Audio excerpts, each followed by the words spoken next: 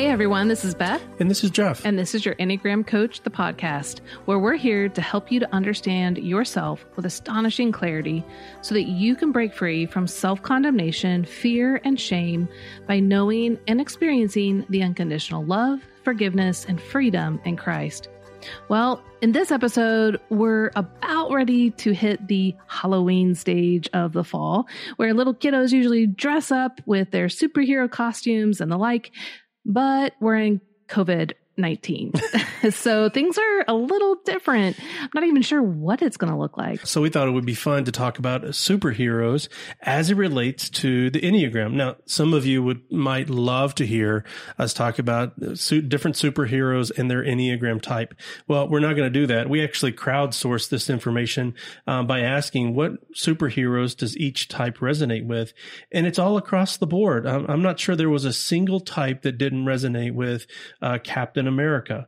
A lot of women shared that they resonate with Wonder Woman, no matter what their type was. But they resonated for different reasons. That's exactly right. And the reasons were what reveals our Enneagram types.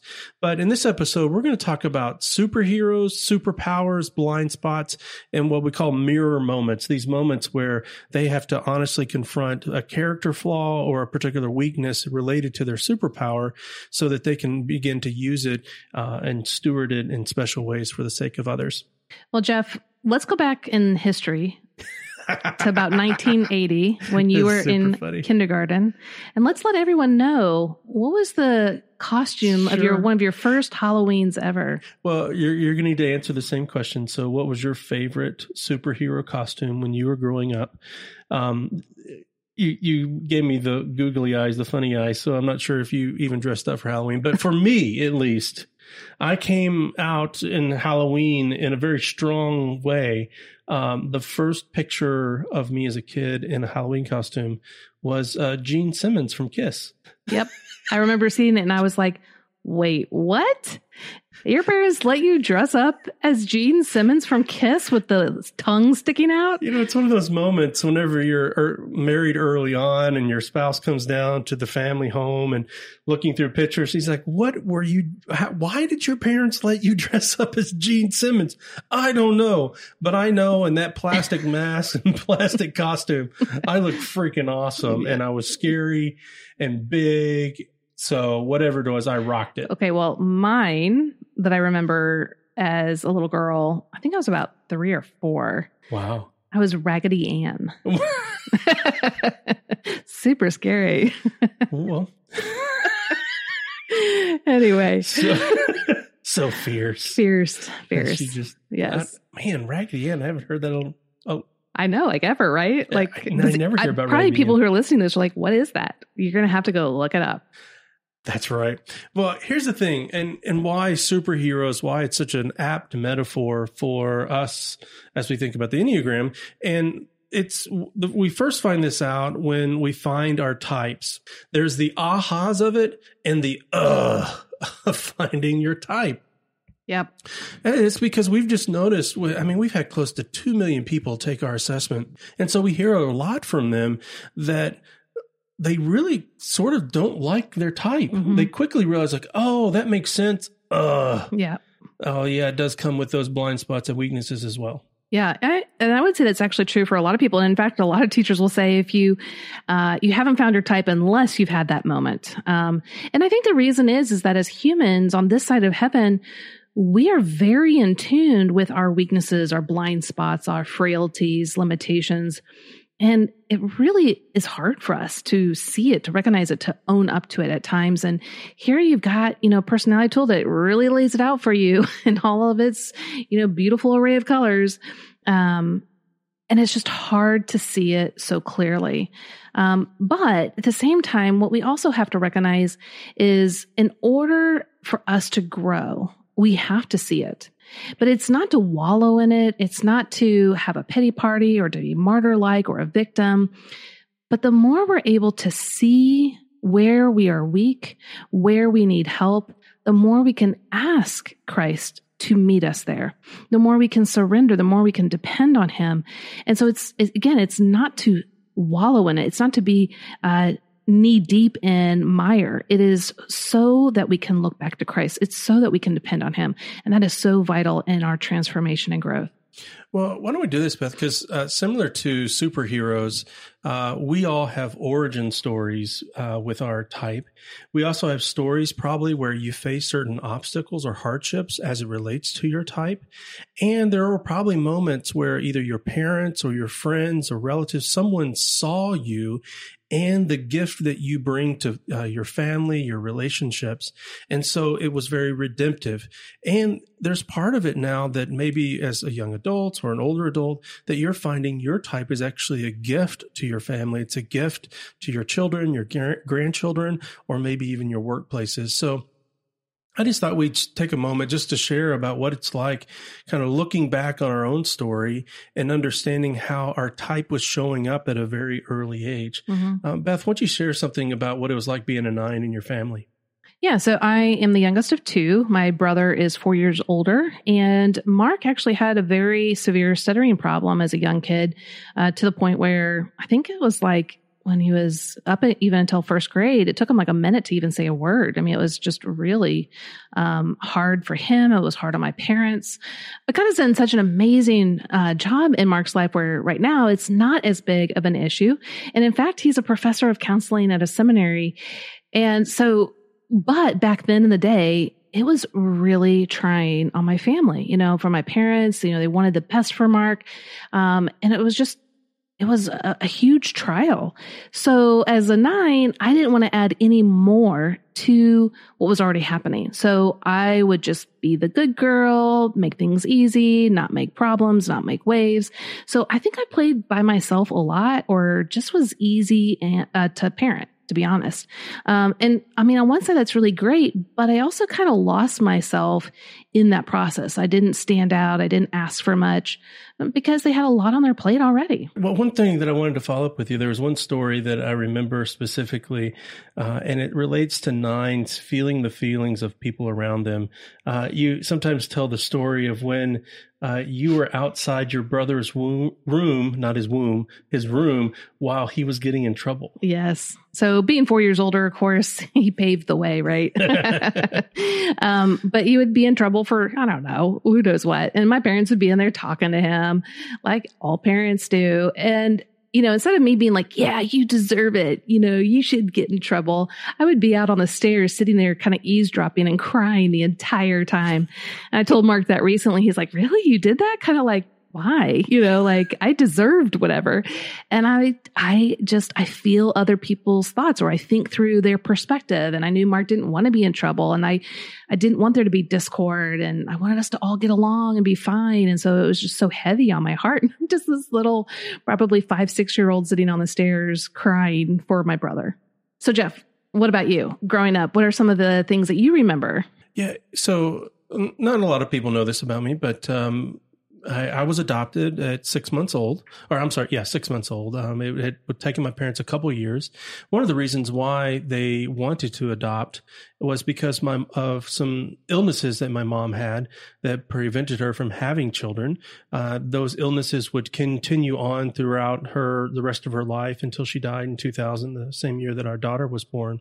Well, her illness really played a substantial role in my earlier years. And so I'm a type 6, and there were a lot of seasons where mom would be sick for a week, go to the hospital for a week, and then return home and recover for a week. And so while she was in the hospital, my dad would kindly take me to friends' house who were super hospitable. And then I'd go back to sleep, wake up, and then go to school with my friends or with my neighbors, and then come home, and dad would be there. Well, I early on in life just simply learned how to take care of myself. I remember making my dad and I meatloaf for dinner in the 3rd grade. I remember doing my laundry. I remember ironing my own clothes. There were just some things that I grew up thinking were normal that actually weren't. And it wasn't until I married Beth that she looked back like, wow, you really had to grow up quickly. Well, although many might have thought, wow, he's a very industrious kid, he's learning how to take care of himself, internally, I was really anxious. I was really scared because I didn't know how to address life. And there weren't a lot of people around to be able to help me to understand what decisions to make and to help me process some of the anxiety that was happening on internally within me. Well, both things, these two dynamics of Beth growing up as a 9, me growing up as a 6, they have played themselves out in adulthood. One of the things that I think helps to make me the kind of executive pastor that I've been is because I carried a lot of weight. I carried the weight of the family in trying to just take care of things and take care of my own life. So I became a little street smart, a little scrappy to make sure that life worked, but I always did it a little scared. Mm-hmm. Bethy, what do you think now as you think about your gift?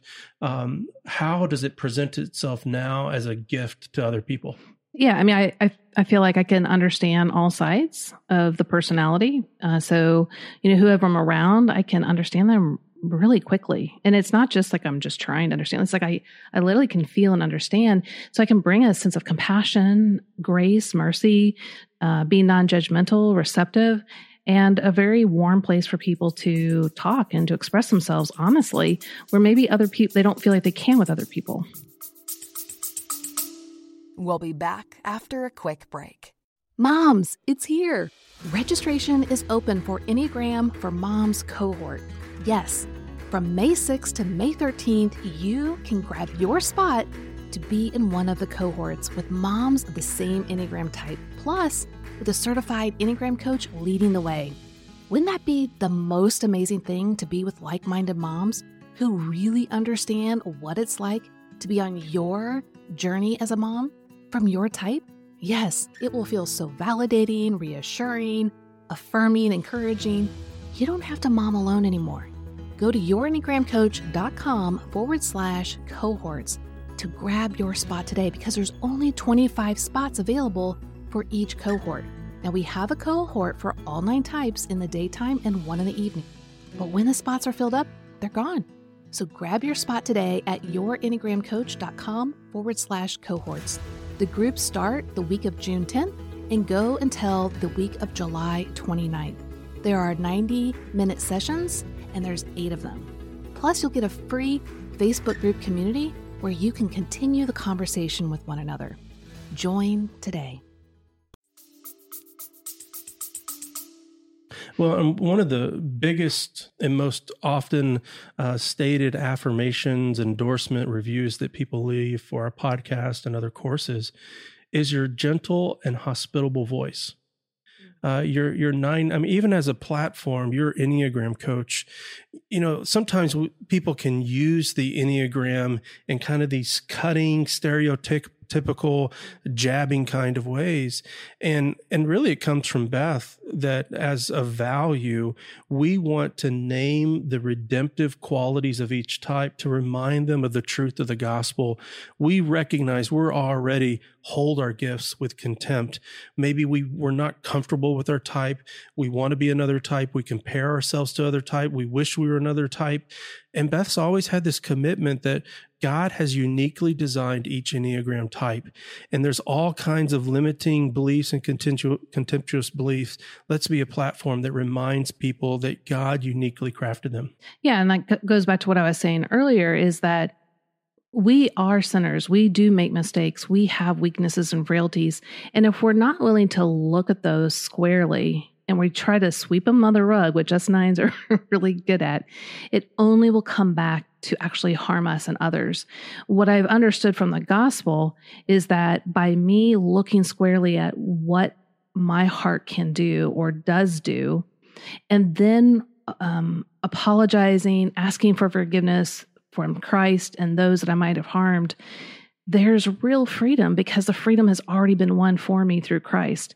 And so by looking at it and then instantly reminding myself of who I am in Christ, and I'm His most beloved, already cared for, already forgiven, already provided for, it enables us to let loose those constraints, those weaknesses, those blind spots, and trust Him, leaning into the gifts that He has given us. two ideas to bring this out in the scriptures. One of them is from a dear friend of mine, Keith Tenpenny. He's one of our endorsed coaches. So if you know Keith, and be sure to tell him that I gave him a shout out so I can get some cool friend points.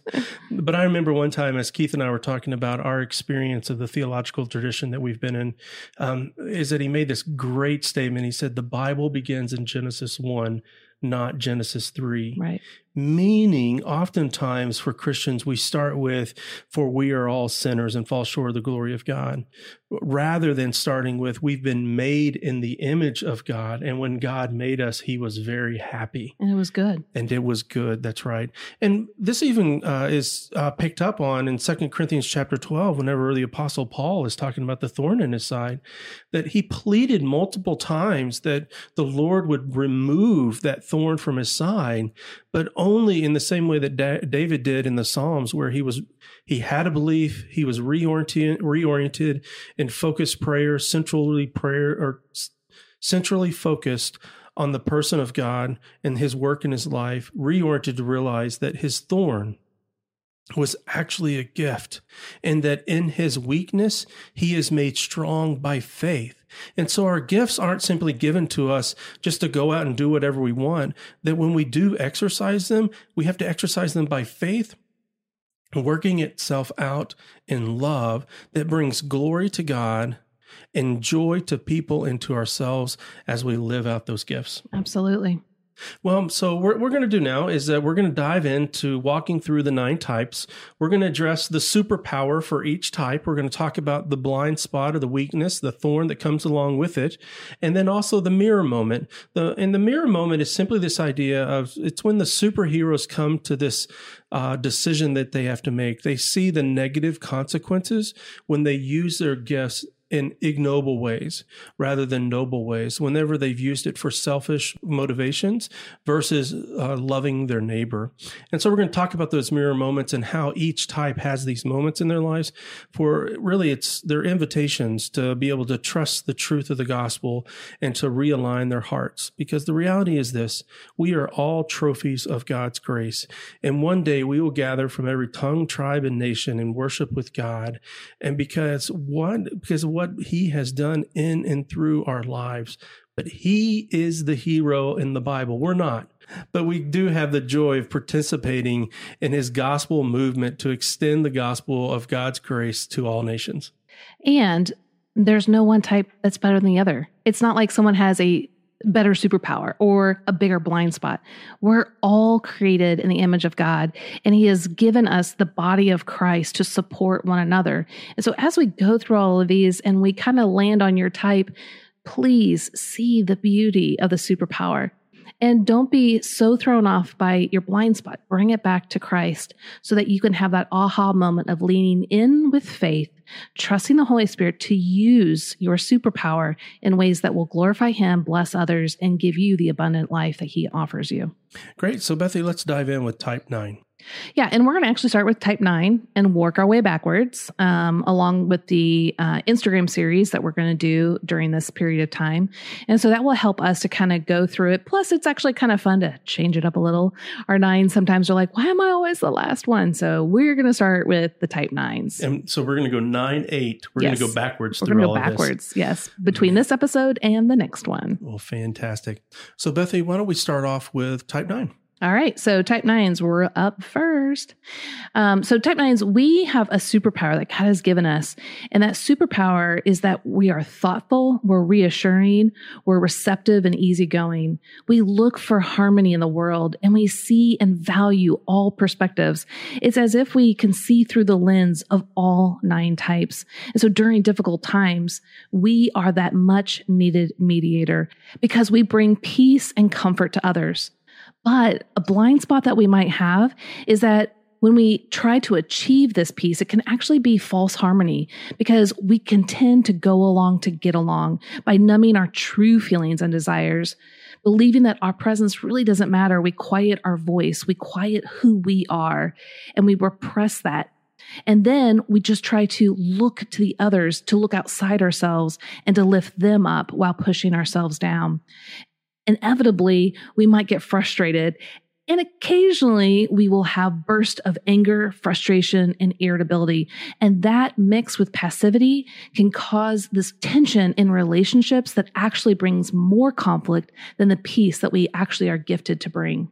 It's in these moments that we're calling a mirror moment, that whenever the type 9, when all seems lost, that they are reminded that Christ has seen them and that they've been given a voice that matters to all of their relationships and for themselves. So they have to make a choice. They have to make a choice whether they're going to lose their sense of identity, to lose their sense of personhood for the sake of others and at the loss of themselves, or by faith and pressing in, are they going to wake up, to show up in life and to bless others with their full presence? Now, that's going to mean facing tension. That's going to mean facing disappointment. But by living your life and not blending into others, you offer the world a quiet strength, an encouragement, patience, and a steadfast spirit, bringing forth true peace, the kind of peace that brings reconciliation, the kind of peace that brings about faith in all that our Father is for us in the person and work of Jesus Christ. Yeah. And Jeff, as you're kind of saying that, as a 9 myself, in some ways I cringe, like, no, I don't want to have to show up that way. I don't want to have to move into that mirror moment. I just want it to easily happen. But that's the actual challenge. The challenge is trusting God for big things. The 9 just wants to kind of go along to get along, make this easy. And yet God is actually calling us to see our value, not in an arrogant way, but in confidence in who He has created us to be, and to step forth with that confidence to bring others together and to really to plow a peaceful path for others. As you say that, Bethy, I think one of the things that I want to remind our listeners of is these are opportunities for you to glean some insights on how to affirm your friends or your family members of different types. When a type 9 is showing up and learning how to use their superpower, their strength, it's going to look messy at first. It's not going to look like the same for each and every number. It's going to look differently. And so you're going to have an opportunity to affirm and create space for someone to express this new part of who they are. Mm-hmm. Absolutely. Great. Let's jump into type 8. All right. So 8s, your superpower is that God has given you the ability to have self-confidence, to be intense, to actually be confrontational. And I know like us 9s are like, wait, what? That's a superpower? Yes. There are times that people need to step in the gap and to be confrontational when it is needed. You also are big-hearted. You're passionate for others. And when there are underdogs or underprivileged or people that are experiencing injustice, you have the ability to plow a path for them, to give them the ability to shine, to make sure that justice wins. And during those difficult times, you are decisive and assertive in your leadership style, which brings a certain sense of power and force of good. But the flip side can be the blind spot. And in the blind spot, you might be fearing weakness and vulnerability. And joined with your intensity and desire for control, what can happen is that this can cause you to be too blunt, too aggressive, impatient with others. And people then might pull away from you. And what can happen in this very moment is that you start to feel betrayed. You feel like people are forsaking you, turning away from you. And you can assume that others are now against you. And this can cause a certain anger to arise, vengeance, plowing a path for yourself, and that can harm others. There's this great quote that Beth and I have come to resonate with, that the cave you fear holds the treasure that you seek. And here, when all seems lost for you, type 8, when you're facing inevitable betrayal, when you have simply run over the people around you, you can be reminded that Christ has never betrayed nor forsake you, and that He is your shield and your protector, that you don't need to focus on protecting yourself or gathering and hoarding your own resources, because He's already the one who is providing for you.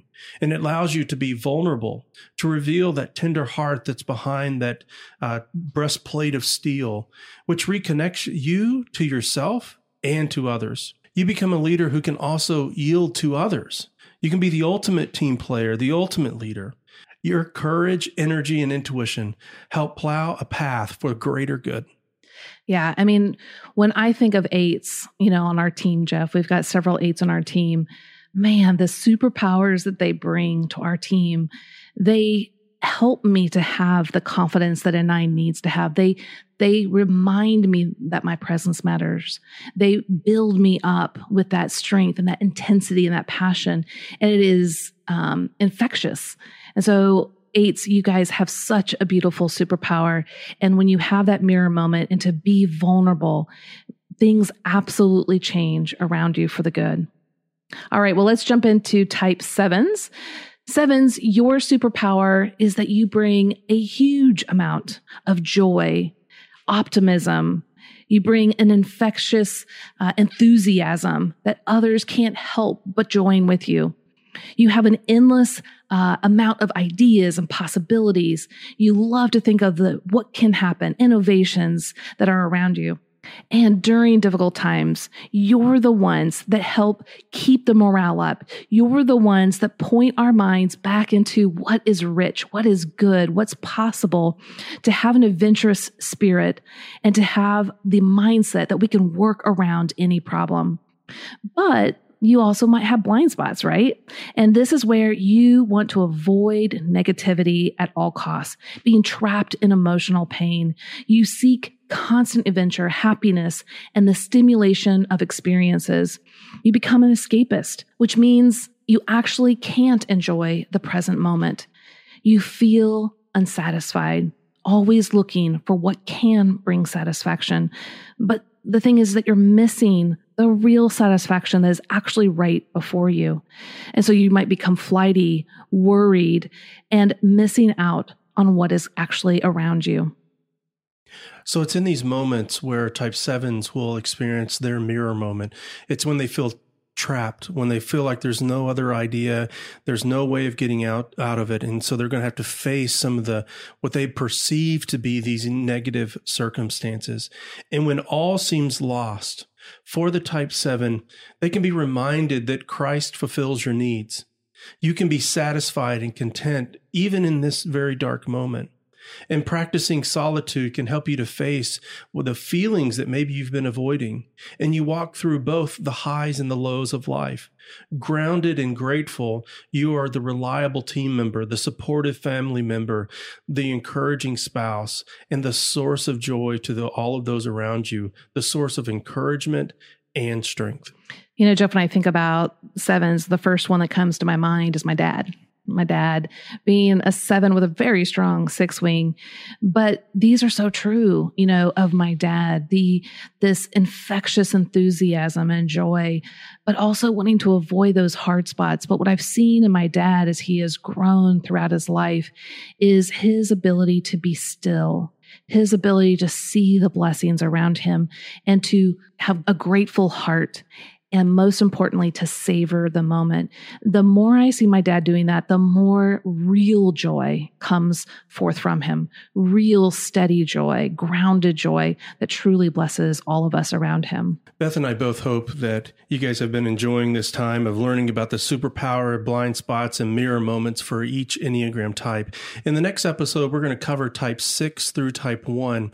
One thing that we wanted to leave you with was a passage from 2 Corinthians chapter 12.